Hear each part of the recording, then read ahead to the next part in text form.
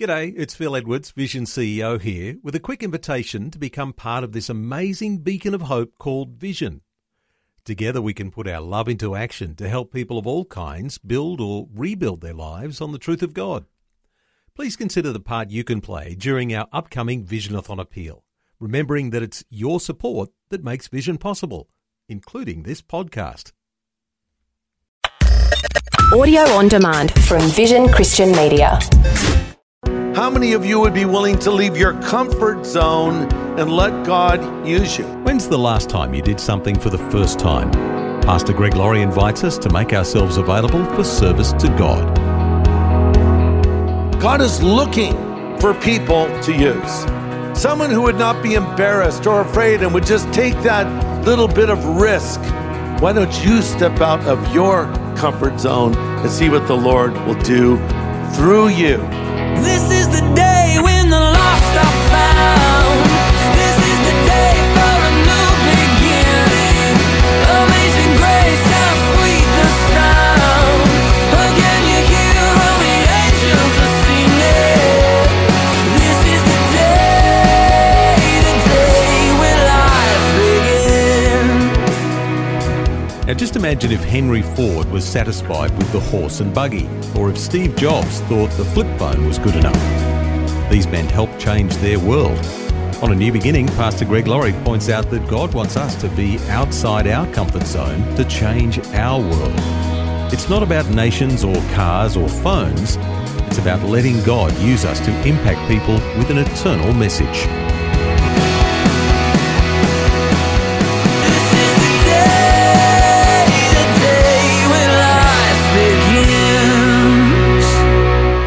You know, when I became a Christian, I was amazed to realize that God would forgive someone like me, that He would change me, that He had a plan for my life. But then when I heard that God actually wanted to use me, I thought, but what do I bring to the table? I'm not some great academic. I'm not a musician. I'm not a super talented person. I'm not an orator. I'm just a kid. I'm a 17-year-old kid with not a lot to offer to God. I felt a little bit like that boy with the loaves and the fishes that Jesus called on and took what he had and multiplied it. So to think that God could use me was an amazing thing. And I heard that I should be out telling people about Christ. And I'd been a believer for about 2 weeks. So I thought I'd give it a go. And I found a lady sitting on the beach in Newport Beach, about the age of my mom. And I thought she might be nice to me, you know, and I walked up to her and my voice was shaking and I was so nervous and I engaged her in a conversation about Jesus. I'm sure I made a mess of it, but much to my shock and delight, when I asked her if she would like to accept Christ into her life, she said yes. I'm telling you, if that lady had asked me one hard question, I would have collapsed like a deck of cards. Thankfully, she did not. And so then I was thinking, well, I want to do this more. I want God to use me in other ways. But I had this secret fear that God was going to call me to speak publicly. And like most people, I had the fear of public speaking. In fact, when they do surveys and ask people what they're most afraid of, the fear of public speaking always comes out in the top 3, sometimes even above death itself. Imagine, okay, you have a choice, die or give a speech. Kill me right now. How many of you have a fear of public speaking? Raise your hand up. Okay, sir, I want you to come up now and speak. No, okay. That'd be terrifying, wouldn't it? Well, I had that fear too. And the first time I did it, I'll just say this. God gave me what I need when I needed it. God won't give you what you need before you need it. He'll never give you what you need after you need it, but He will always give you what you need when you need it. And so I think we need to understand that God wants to use us. And so here's my question. How many of you would like to be used by God? Raise your hand up. Don't do it if you don't mean it. No, don't do it if you don't mean it. Now, all of you did not raise your hand. And that's disappointing. But maybe you'll change your mind after you hear the rest of my message. Because the greatest joy I know, next to being a Christian, is being used by God. If it's in a big way, if it's in a small way, I just love it. It might be a one-on-one conversation with someone, and I'm able to just share a little something that helps them or points them to Christ. And sometimes it's more dramatic than that, or praying for somebody or whatever it might be. What a privilege it is. And I'm asking you today, how many of you would be willing to leave your comfort zone and let God use you? To take it to the next level, so to speak, in the Christian life? Or are you satisfied with where you're at right now? Because I think for God to use someone, there needs to be a sense of dissatisfaction, meaning that I want to do more with my life. I don't think I'm doing as much as I could do, and I want the Lord to use me. God is looking for people to use. In the book of Ezekiel, chapter 22, the Lord says, I looked for someone who might rebuild the wall of righteousness that guards the land. I searched for someone to stand in the gap in the wall so I wouldn't destroy the land, but I found none. Think about that. The Lord's just looking, and right now I believe in the same way. He's just looking, saying, is there someone I could use? Someone that could stand in the gap. Someone who could speak up for me. Someone who would not be embarrassed or afraid and would just take that little bit of risk and let me speak through them. Years ago, God called a young man named D.L. Moody, Dwight Lyman Moody. Moody was not an educated man. He was not an eloquent man. He was working in a shoe store, and he had a coworker that wanted to share the gospel with Moody, which he did, and Moody became a believer. So after that, Moody felt a call in his life to start sharing the gospel, and the thing that prompted Moody was a statement from someone who said, Moody, the world is yet to see what God can do in and through the man who is fully consecrated to him. Moody said, I want to be that man. So Moody went from selling souls to saving souls. Remember, he worked in a shoe store. And he was used powerfully to touch thousands, even millions of people. And God is still looking for a man or a woman that he could work through who is fully committed to him. Listen to this. Everybody has a pulpit. Now, I know I have a kind of cool pulpit here. It lights up and everything, right? But you have a pulpit too. Wherever you are, you have a pulpit. It might be the people you run into when you get your morning cappuccino or latte. It might be the people that are around you at work. It's people in your family, people in your neighborhood, people that you influence. That's your platform, and you have your pulpit. I received a really encouraging letter from a school teacher who wrote me recently and said, Dear Pastor Greg, I'm a high school teacher in a pretty tough area. As a public school teacher, I have to find creative ways of witnessing to students and sharing the love of Jesus with them because Jesus is a very foreign concept to many of the students here. Look what this teacher did now. He says, so I decided to give the students some extra credit if they would go to the Harvest Crusade over the weekend. Then they were to come back and do a one-page write-up, and they'd get extra credit for them. So that's what they did. The teacher says, I'm very happy to report that a few of the students gave their lives to Jesus, and several were asking me questions, which is an amazing opportunity to plant more seeds. The crusade got many of the students thinking about things they never hear about in their homes. My prayers for those that saw the crusade and haven't made that decision will make that decision. But no matter what, I'll keep in contact with these kids and continue to be a witness to them. Now that is a guy that's using his pulpit, right? You don't have to be a preacher to use a pulpit. You can be a rapper. How about Kanye West? Huh? Now Kanye West has released an album with the title Jesus is King. That's pretty overt. And he's saying he's a follower of Jesus Christ now. I read in an interview, quote, he said, my job, this is Kanye speaking, is to spread the gospel and let people know what Jesus has done for me. He says, I've spread a lot of things. There was a time when I was letting you know what high fashion had done for me. I was letting you know what the Hennessy had done for me. I was letting you know all these things, but now I'm letting you know what Jesus has done for me. And in that, I'm no longer a slave. I'm a son now. I'm a son of God. I'm free, end quote. That's nice. Kanye was being interviewed by Jimmy Kimmel.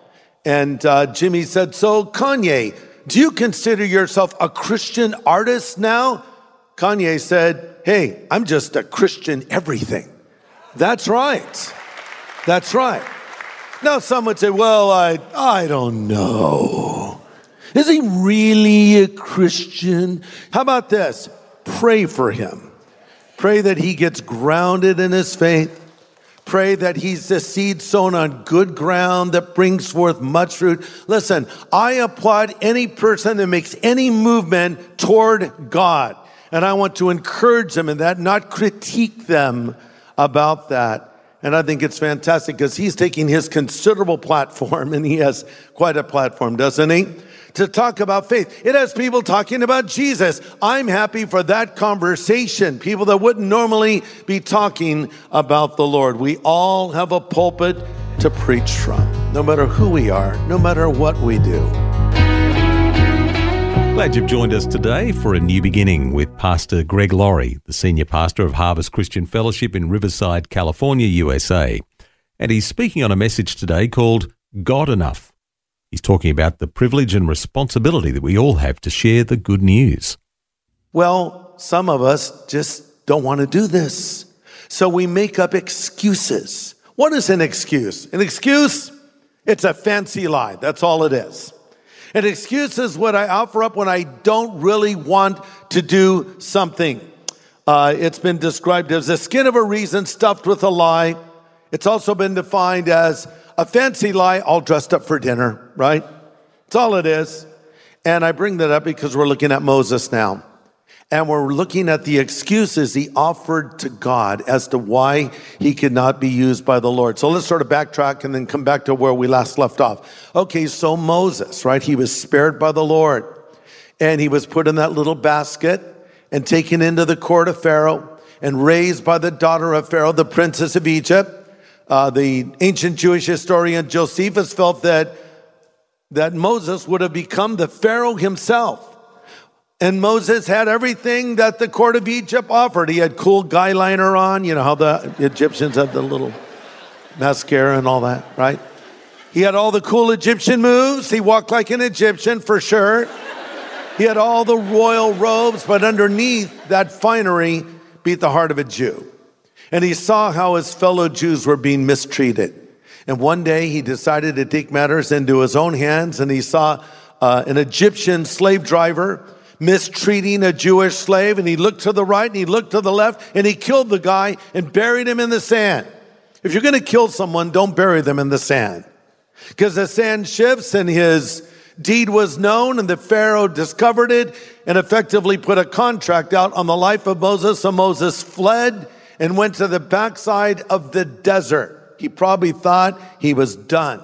He was now 80 years old, watching a flock of sheep. And suddenly there's a bush that will not stop burning, and the voice of God comes to him through the bush, and the Lord says, I've seen the oppression of my people who are in Egypt. I've heard their cry because of their taskmasters, and I know their sorrows. And then the Lord says, I'm calling you to go and deliver those people. Moses is saying, not me. I don't think I'm the right guy. So he offers excuses. Here's excuse number one. If you're taking notes, he said, I am not deserving to be used by God. I am not deserving to be used by God. Exodus 3:11. Who am I, says Moses, to appear before Pharaoh? How can you expect me to lead the Israelites out of Egypt? Now, he does have a point. I mean, if you were God, would you have picked Moses? In some ways, he was a has-been, a failure, an embarrassment, even worse, a murderer who was running from the law. He was a fugitive. And now he's an 80-year-old dude who's been out in the sun.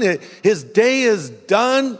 There's no more. He's retirement age. He's beyond retirement age. And the Lord says, yeah, I think you're just about the right guy I could use at this moment.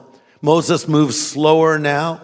He's more reticent, apprehensive, cautious. I don't think I'm the one, Lord. You can't use me. Excuse number two, I don't have all the answers. I don't have all the answers. Look at Exodus 3:12. Moses protested, if I go to the people of Israel and tell them the God of your ancestors that sent me to you, they won't believe me. They'll ask, which God are you talking about? What is his name? What should I tell them? God replied, I am who I am. Just tell them I am has sent me to you.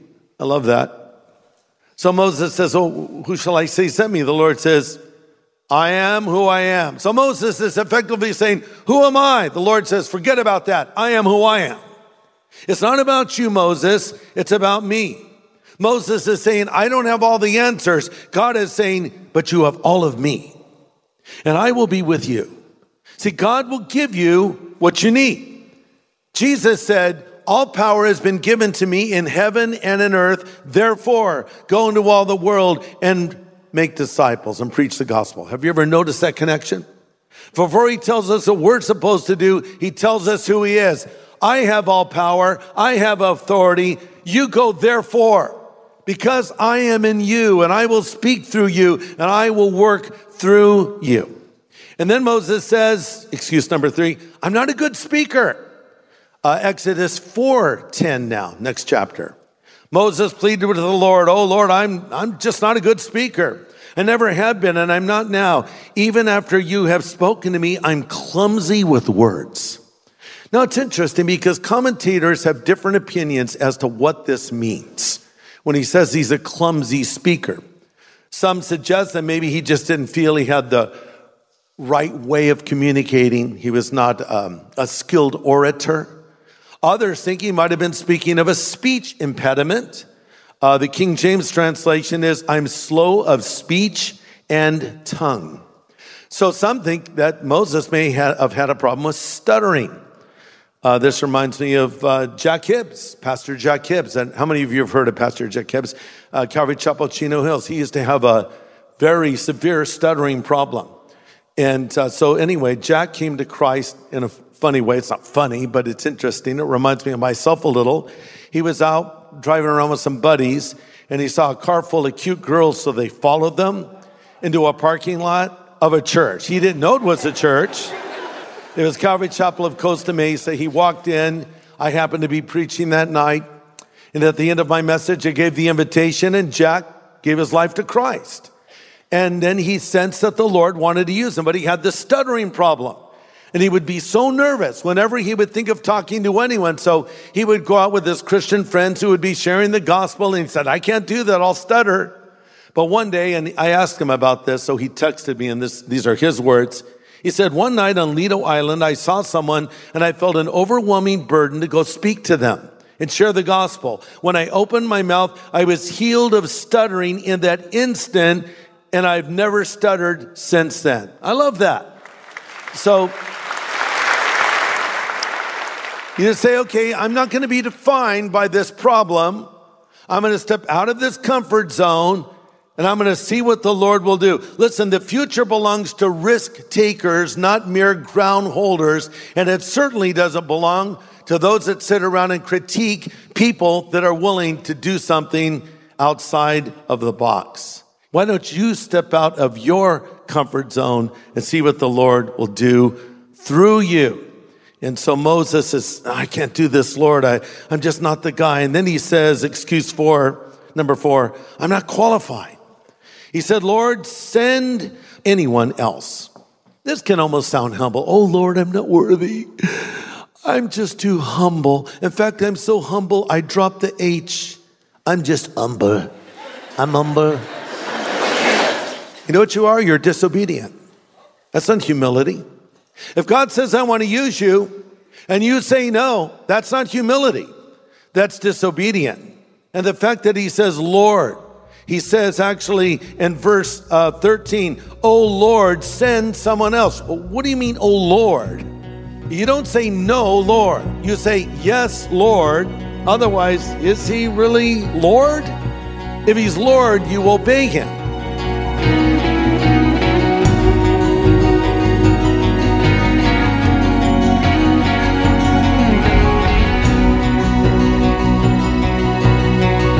That's Pastor Greg Laurie pointing out how important it is to heed God's call, to stand up and speak out for him.